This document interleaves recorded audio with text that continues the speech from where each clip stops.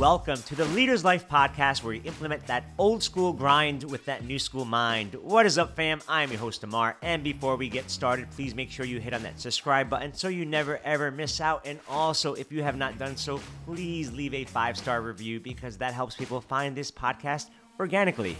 With that being said, let's jump into today's topic, which is being a better communicator in your life and work field. Just this morning, I had a call scheduled with one of my business partners, RJ, out on the West Coast. He lives in California, and I live in Charlotte, North Carolina, which is the East Coast. So we had a call scheduled for 10:30 a.m. However, we did not disclose whether or not it was 10 a.m. Eastern Time or 10 a.m. Pacific Time.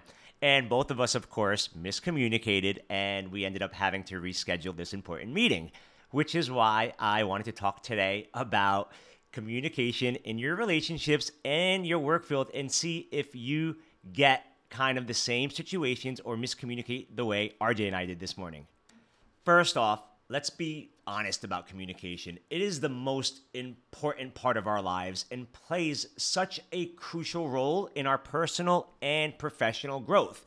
Whether it's a conversation with a friend, meeting at work, or presentation in front of an audience, effective communication can help us convey our message, build relationships, and most importantly, achieve our goals. However, poor communication can have a profoundly negative impact on relationship and work.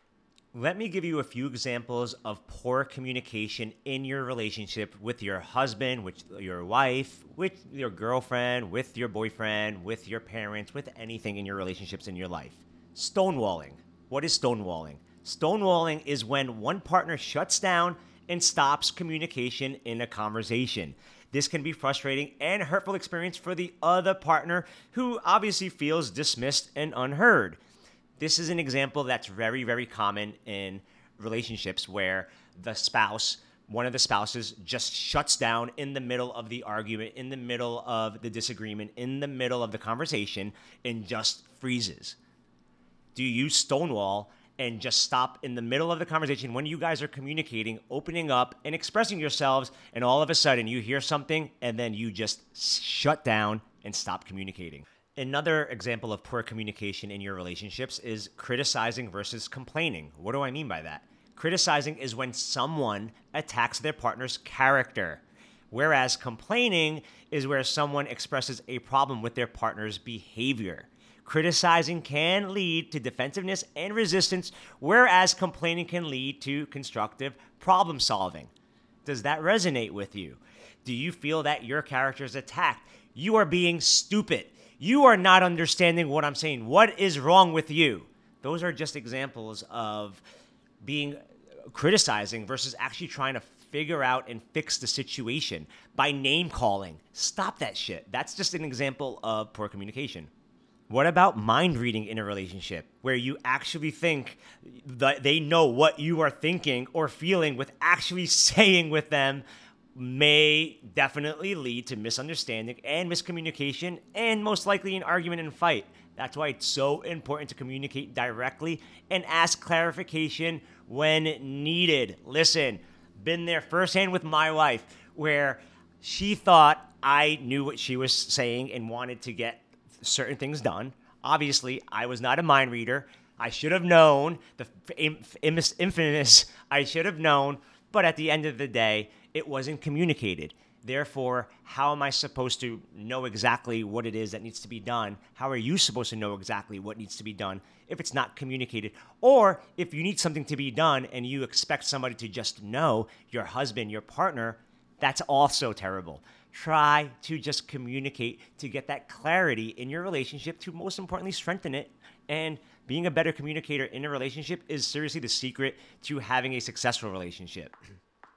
If I triggered you, it's okay. Those are just a few examples of poor communication in your relationship. But let's just remember that effective communication is essential for a healthy relationship and successful for work environments as well. You have to be a good communicator in your personal life and your workspace.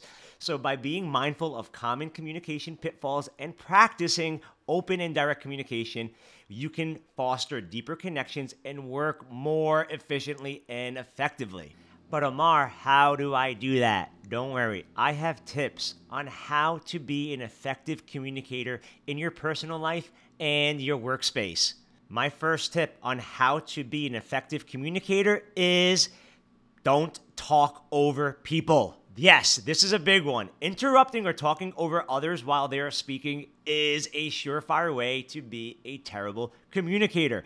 First off, it shows lack of respect and consideration for the other person's thoughts and opinions. So do yourself a favor.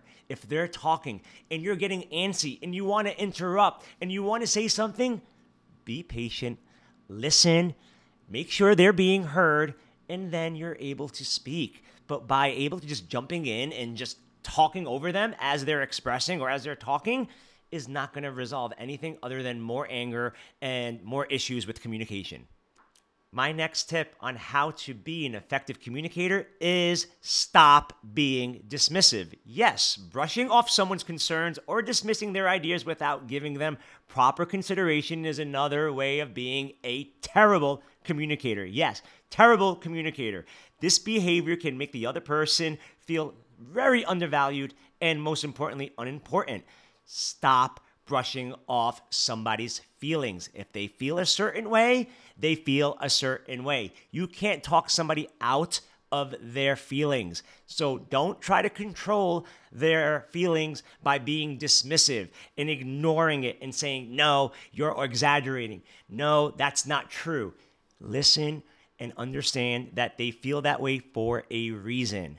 My next tip on how to be an effective communicator is stop being vague. I can't stand this. Being vague or unclear to your communication can lead to misunderstanding and frustration for both parties. It is extremely essential to be as specific and direct as possible when communicating important information. Listen, if you need to get something done, let's just say you want to get a package mailed UPS overnight. That's just an example. Do you just give your secretary the package and say, hey, can you just mail this? Or do you say, hey, I need this to be mailed right away, overnight. Please, it has to be there by tomorrow. That's just an example of, hey, being vague versus being clear. Stop being vague. If you want something done correctly, communicate it correctly and effectively. And most importantly, don't be vague. My next tip on how to be an effective communicator is by stop not listening. Yes, failing to actively listen to what others have to say is such a significant barrier to effective communication. To be a good communicator, you have to be able to listen actively, respond appropriately, and provide feedback to ensure that you understand what the other person is saying. Listen, I've been guilty of this as well, waiting to say something that triggered me in a conversation or a little disagreement with my wife, and I totally disregarded what she was saying because I was just ready to speak. I was not listening to her. Do you do the same thing when you're in a disagreement or an argument? Or at work, you feel that you're being wrongly accused of something, and you're just not listening to what they're saying because you want to defend yourself. Just listen. Let them speak. Let them get their communication out of the way so then you can communicate. And therefore, by you listening, you're able to express yourself after, because the worst feeling in the world is to feel unheard. My next tip on how to be an effective communicator in your life is stop using aggressive language. Yes, I'll say it again. Stop using aggressive language, because using aggressive or confrontational language can be intimidating and off-putting to others, making it difficult for them to engage in meaningful conversations. Yes, I'll say it again, difficult for them to engage in meaningful conversations by you using aggressive language. Don't disrespect your loved ones because of a miscommunication or you want to get your point across. It is so important to not curse, flip your shit, and not communicate because you are angry. And because you're angry, you are cursing, name-calling, just being aggressive. That is not going to be an effective communication. So please stop using that aggressive language. And my last tip on how to communicate effectively in your life is stop avoiding difficult conversations. Yes, because avoiding difficult conversations or topics that need to be addressed will lead to long-term problems and misunderstandings. It is so important to be willing to have these conversations, even if they're uncomfortable, which most difficult conversations are, to create an environment of open and honest communication. Listen, there's going to be many times in your marriage, in your boyfriend-girlfriend relationships, whether with your parents, where you're going to have that tough talk, that difficult conversation, getting stuff off your chest. Stop avoiding those conversations, because what happens is they end up getting built bigger and bigger in your head when you avoid having them, and you end up just blowing up one day because you have not expressed yourself, because you kept on avoiding this difficult conversation that has been obsessing in your head, in your mind throughout your day. So stop avoiding those difficult conversations and address the elephant in the room. I promise you, your relationship will strengthen because of it.